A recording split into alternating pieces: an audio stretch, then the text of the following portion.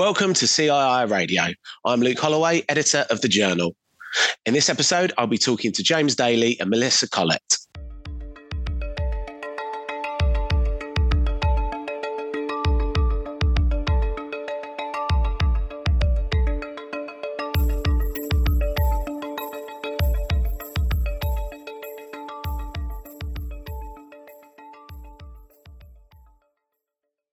In this episode of the podcast, we're talking about the importance of professional standards in the insurance and financial services, treating customers fairly and addressing misconduct.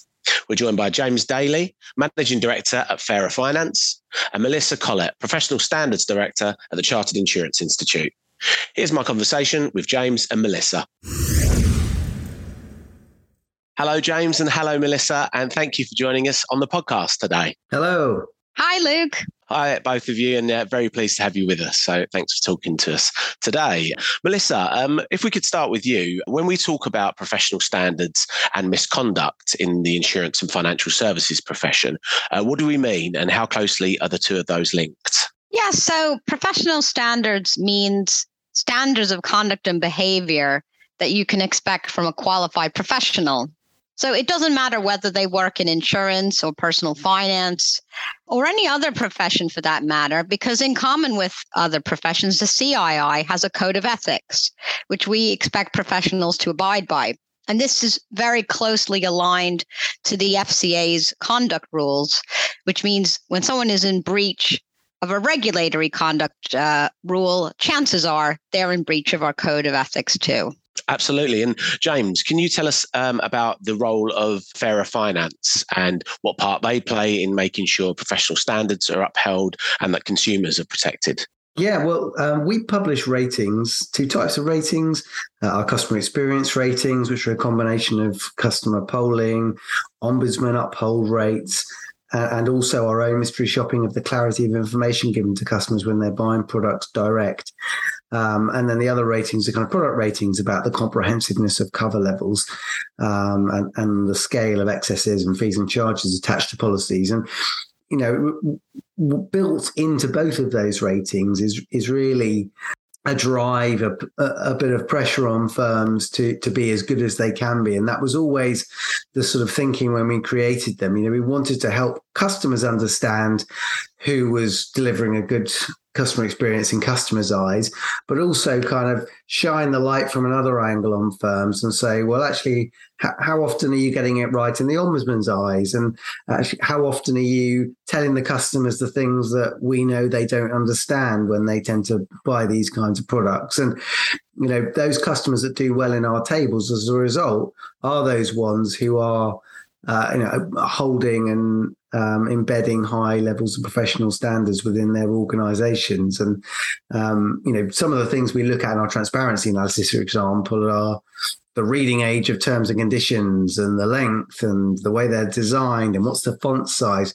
There's nobody else looking at that kind of stuff, and so by having that in our ratings, it makes them, think, okay, actually to be professional here and ensure our customers really understand what they're buying and to be recognised by an independent body like Fairer Finance is doing so, we do need to pay attention to some of these things. So that's the role we try and play in it, as well as then kind of publicly calling out bad practice in the press and sort of trying to shape the debate around what good looks like. Excellent. That's great to hear that work's being done, and that sounds very valuable for both consumers and for firms themselves as well.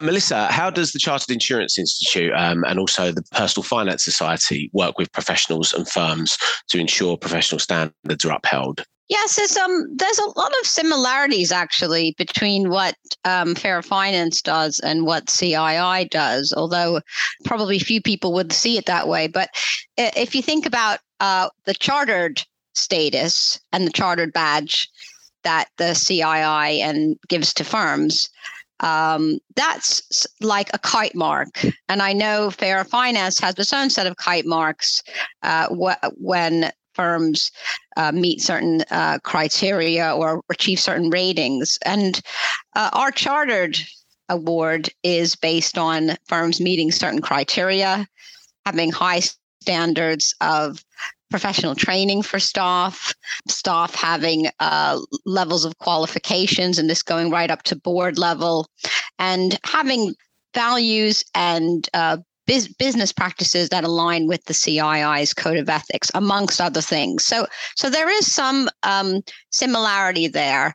And I think, we're both, what we're trying to achieve is trying to raise the level of standards in the market by calling out those firms that achieve higher standards than others.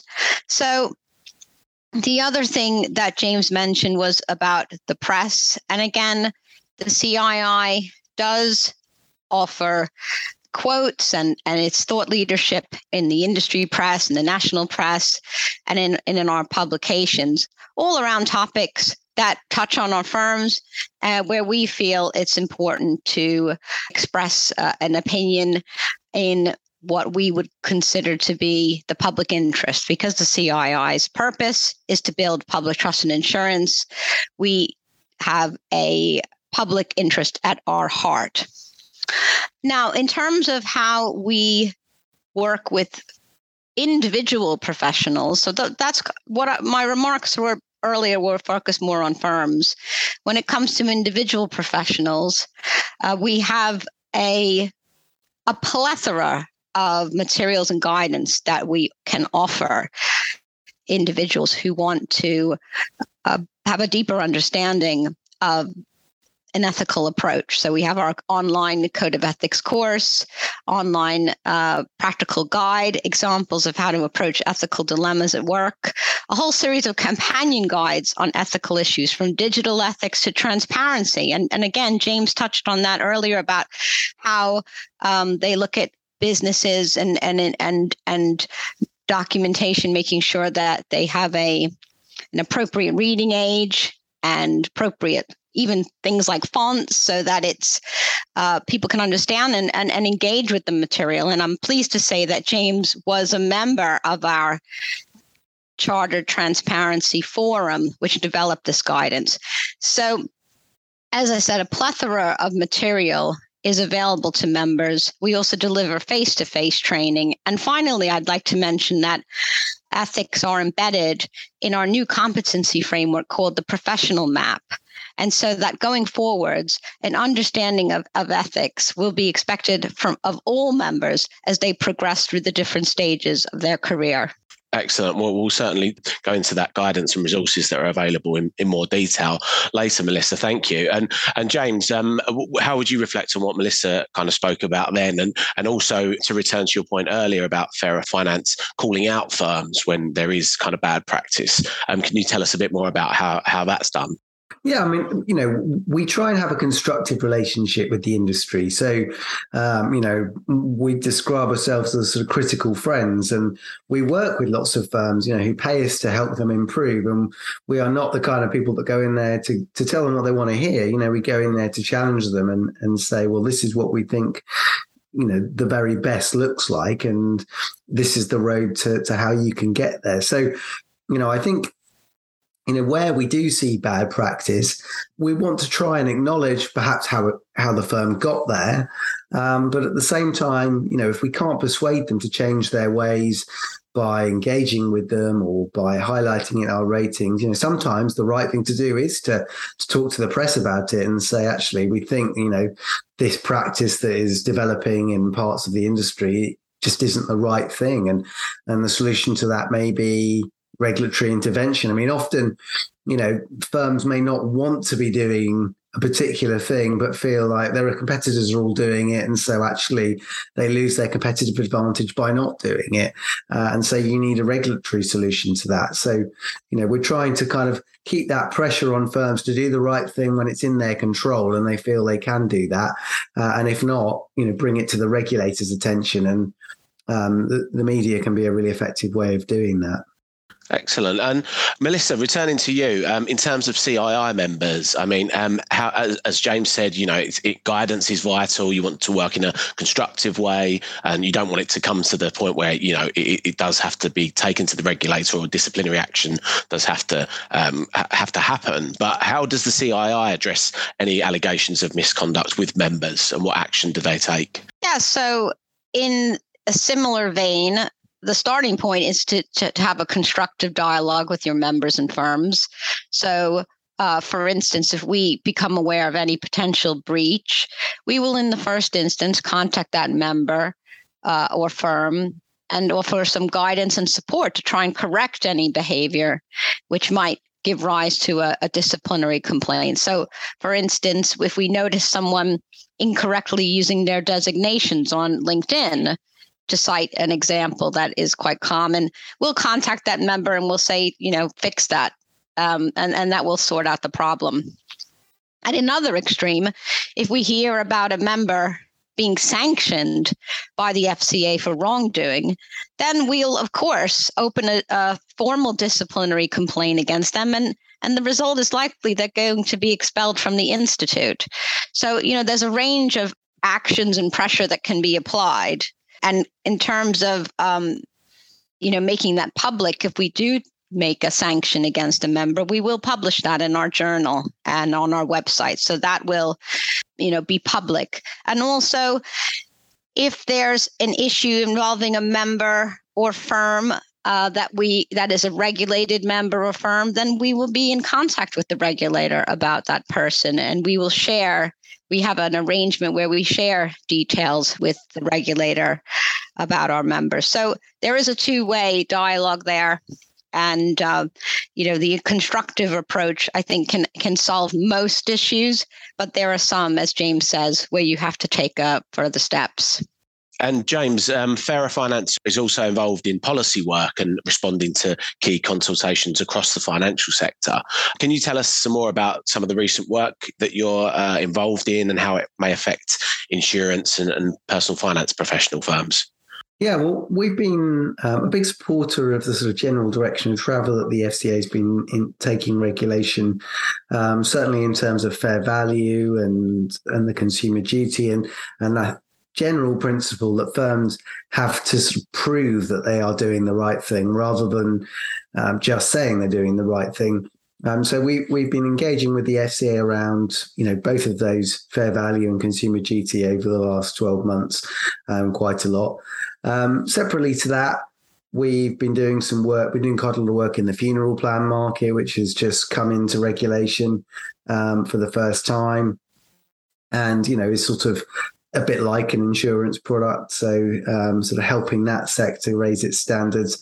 And separately to that, we are campaigning to try and raise standards for customers who are trying to close accounts when a relative is bereaved. And we found quite a lot of different practices there within firms. And in a lot of cases, it's too difficult. Customers aren't getting the money back that they should be, or rather the estates aren't. And so, we want to try and see some improvements there. So there's a range of things that we're engaged in at the moment. And, we're always kind of looking for areas where we can contribute constructively to the debate. And we do often respond to FCA papers. Going forward, we're really interested in insurance pricing and what actually goes into the algorithms and, what is it okay to include when you're determining an individual's price, and what probably is a step too far in terms of some of that data, particularly in a big data world. And there are some sort of ethical issues there, I think, which sort of move into the CII's domain. So that's one on our radar for the year ahead. Yeah, you certainly touched on some really important topics there, as you say, vulnerable customers, which is something that CII and PFS are doing a lot of work around. Also, the importance of pricing. And recently we had the dual pricing kind of changes as well that came in terms of insurance. James, one of the main topics that we've been covering as well is the consumer duty requirements, which will come into effect next year. What kind of guidance around that have you been offering firms and individuals? We were quite quick to try and develop a framework to help firms assess how they're performing against the 4 outcomes that sit underneath the consumer duty. So as you know, the consumer duty is, firstly governed by the overarching principle that firms need to act to deliver good outcomes for retail customers. And then underneath that is these 4 outcomes that the products and services one, which is really about good product governance in your organization. And, certainly in the general insurance market, the product governance regime has already been imposed, but now these product governance rules are sort of effectively being applied to the whole financial services market. So it's making sure you've got the right processes in place for approving new products, identifying the target market, looking for potential issues, and then the right review process in place.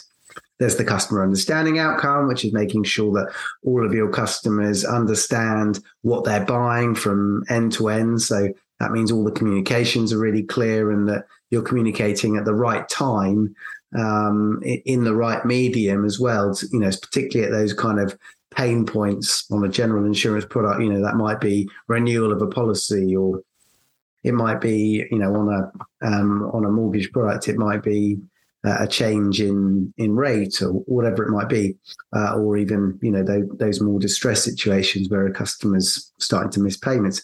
Then there's the customer support outcome, which is about ensuring that there's the right MI internally to understand what's happening in the complaints, that you've got the right levels of customer service, and you're picking up the phone and replying to customers in a timely manner.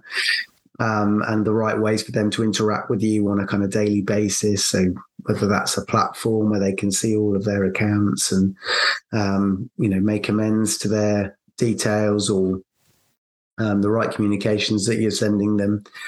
And of course, the right processes for identifying and dealing with vulnerable customers baked in, and a real absence of sludge in the process, as the FCA puts it. So, in insurance claims, not making people download lengthy claims forms and then send them in the post and have to wait weeks, make it really easy to make a claim. And then finally, the fair value one, really effectively, price and value outcome, which is, are you offering fair value? And that is about helping firms assess whether or not there's a reasonable relationship between the price of the product and the features and benefits that it offers. But also, does the customer, understand what they might have paid for something elsewhere? Are they making an informed decision and saying, yes, I want to go with you because I understand the price that you charge for the services, and I understand the benefits and limitations of your product, and I understand what I could have paid for elsewhere, but I want to go with you because I trust you more, for example, or you're a brand that's been around a long time. So we sort of look at all of that and try and help firms assess, are they hitting all of those milestones? And it is a real gear change, I think, in the way the FCA is regulating firms. Like I said earlier, it's about not just, satisfying yourselves that you think you're meeting the regulations, but actually going that step further and proving it and signing off at board level every year that you are meeting those. So quite rightly, it's stimulated an awful lot of activity in the financial services market right now. There's a lot to do between now and next July, but I think it's a good thing. And if you're a firm with the right culture and the right approach, then this will set you in good stead to continue to deliver great customer outcomes and hopefully be a successful business as you grow and go forward. Certainly. And I think that point at the end there is very key. I mean, it is a lot for firms to be aware of that, you kind of spoke and kind of gave an overview of then, but hopefully it's already embedded in the culture of the firm that, they're serving customers in the right way. And now it's the requirement for them to evidence that. So, yeah, hopefully it's a positive thing. We see with a lot of firms, they have that culture. We know that treating customers well is at the center of what we're all about. But actually, they haven't gone through the motions of just sort of being able to show that. And it's just making sure that you're aware of all your potential blind spots and you've asked all those difficult questions. Oh, there goes the doorbell. That's the part of every podcast these days, right? Home recording. But yeah, so I mean, ultimately, I think it's good because if you've got a good culture, that there's nothing to be scared of by the Consumer Duty, but it will turn up some things that you need to do to tighten up your proposition for customers. Fantastic. And Melissa, if we can kind of come back to you, I mean, why would you say professional standards are so important and upholding them, not just for the insurance and financial services profession as a whole, but also important to protect the public as well? Yes, it goes without saying, really, that the public expects a professional to uphold standards. And it's the CII's role to provide assurances to the public about the professional standards of its members. And that is enshrined in our Royal Charter. But we've also done extensive consumer research about what members of the public expect of chartered professionals and firms. And I have the results of our survey. The most recent one we conducted was in May. And we asked the public the question, why choose a chartered professional? And the top reason they gave, 46%, said they are associated with high professional standards. So this is really very intrinsically linked to what being a professional is all about. And also, when asked the question, why would you choose a chartered firm, in the same survey, one of the top reasons given was that a firm commits to an ethical code of conduct. So clearly, this is really important to consumers, and it's also really a fundamental part of our purpose as an institute. But I just wanted to go back one moment to some of the things that James was discussing about the regulator. And I think there's, a huge amount of material and new regulation coming out, which should, as James says, be a game changer, up the standards of firms in how they deal with customers. And so I think it's important at this juncture to kind of point out the difference between a professional institute and a regulator. So the regulator is setting the minimum standards expected of all regulated firms and regulated individuals in that market. And what the institute, a professional institute or professional body, is trying to do is actually encourage professionals to go beyond that, to aspire to even higher standards of behavior. But these are not always something that an institute is going to be mandating, but rather encouraging, cajoling, galvanizing, inspiring. So it's quite a subtle, nuanced difference, but it is a difference, and it comes out. The most clear example, I think, is if customers dealing with a firm and they're very unhappy about the service they're receiving. They want compensation for poor advice or poor service, and they feel maybe the firm has acted in breach of regulation. Then what they would want to do or need to do is go to the financial ombudsman and seek that compensation. That's not the role of the professional institute to award compensation for poor service. However, if that poor behavior is so egregious that it really amounts to professional misconduct, then there's a scope for a complaint to be made to a professional institute about that member's behavior or conduct, if it amounts to a breach of code of ethics. But that's going to be quite a high bar. And I think what you'll find in most cases, it's more of a complaint to the ombudsman. So I think it's something that we occasionally have to explain to members of the public, consumers, but I wanted to highlight it on the call today. Absolutely, yeah. It's certainly important to note, though, the different roles that they play, but also encouraging that there are these separate organisations that deal with different areas and that customers and firms can turn to. And James, how would you echo that? How important are professional standards in building trust with customers and clients and making sure they have confidence in the products they buy and the advice that they take? Well, they're absolutely crucial, aren't they? I mean, the kind of companies that sit under the CII's membership, general insurers, financial advisors, these are, people who are either making a promise to pay money to you, when the worst happens. And so, having the confidence that there are high levels of professionalism and high standards in those organizations is crucial to really believing that those promises are going to be kept. And financial advisors are managing your money, and, tied up in that is your kind of long-term prosperity. So being able to show that you've got a high degree of professionalism and a commitment to, stretching continuous professional development goes a long way to being able to kind of demonstrate to a customer that, you're somebody that can be trusted. And it does feel like a leap of faith, when you go and see a financial advisor or you buy an insurance product, you are putting your trust in that person. And even if it's a recommendation from a friend or something, it's still different, that it's your money now you're handing over into their control. And I think it's the way that you can, best prove to your customers that you are trustworthy and you are professional and that you absolutely have their interests at heart before anything else, is by that commitment to professionalism and high professional standards. Excellent. And certainly in the current economic backdrop as well, with the changes that you kind of seem to hear about and read about every day, it's more important than ever that people have trust in those kind of financial products and guidance that they'll deliver when they need the most.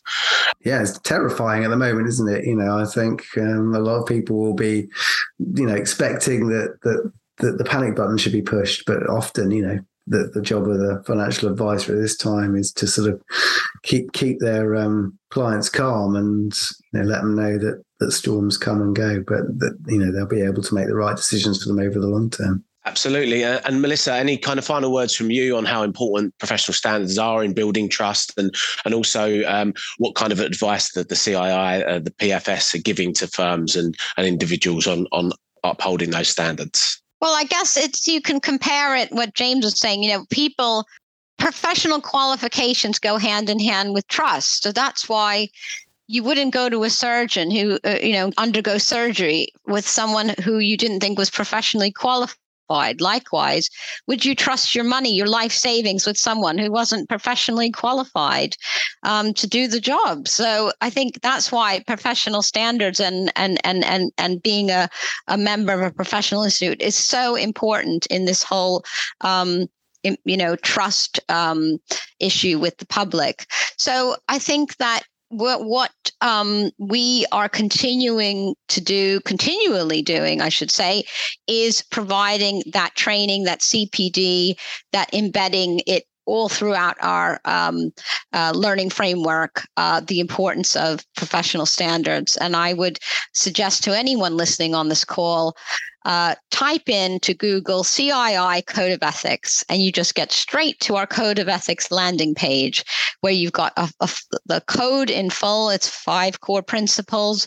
You have our practical guide. You got our series of companion guides, which I mentioned earlier, for instance, on transparency that James helped us to develop, and lots of online materials, webinars, and at the end of all that, if anyone still has any questions and would like to get in touch, just contact me at melissa.collett@cii.co.uk if they have any questions. And James, our listenership is made up of firms, of advisors, people across insurance, and also consumers. Where would you direct them for further resources or guidance?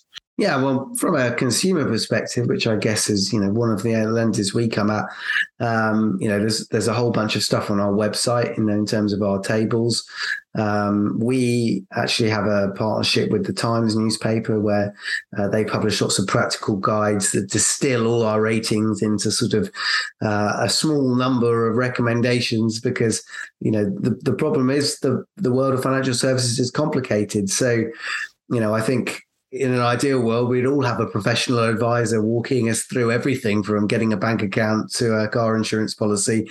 Unfortunately, a lot of those products now we have to navigate on our own as consumers. So, if you're not sure, do use resources like ours and Money Saving Expert and, the Times Money Mentor. There's so much out there now which is free to use and is designed to help make it easy and, to help you make as good a decision as possible. Do take those extra few minutes when you're taking out a new insurance product or banking product, just to sort of be sure that you're dealing with a good company and that you're getting the right product for yourself. And when it comes to choosing, making the big decisions around your finances, like your pensions and your investments, that you are finding a good financial advisor and one that's accredited with a chartered status, because that gives you that extra assurance that they've got those high levels of professional standards baked into what they do. Excellent. And I'm sure listeners will find it incredibly invaluable and reassuring that amount of support and those resources are available. So that's fantastic. And all that remains is to thank you both for joining us on the podcast today. Really interesting, really insightful chat with you. And thanks for speaking to us. So James and Melissa, thank you. Thanks for having me. Thanks, everyone. And thank you very much for listening to this episode of CII Radio. If you'd like to find out more, you can visit thejournal.cii.co.uk/podcasts. You can also follow us on Twitter @CII Group. So until next time, thank you for listening and goodbye.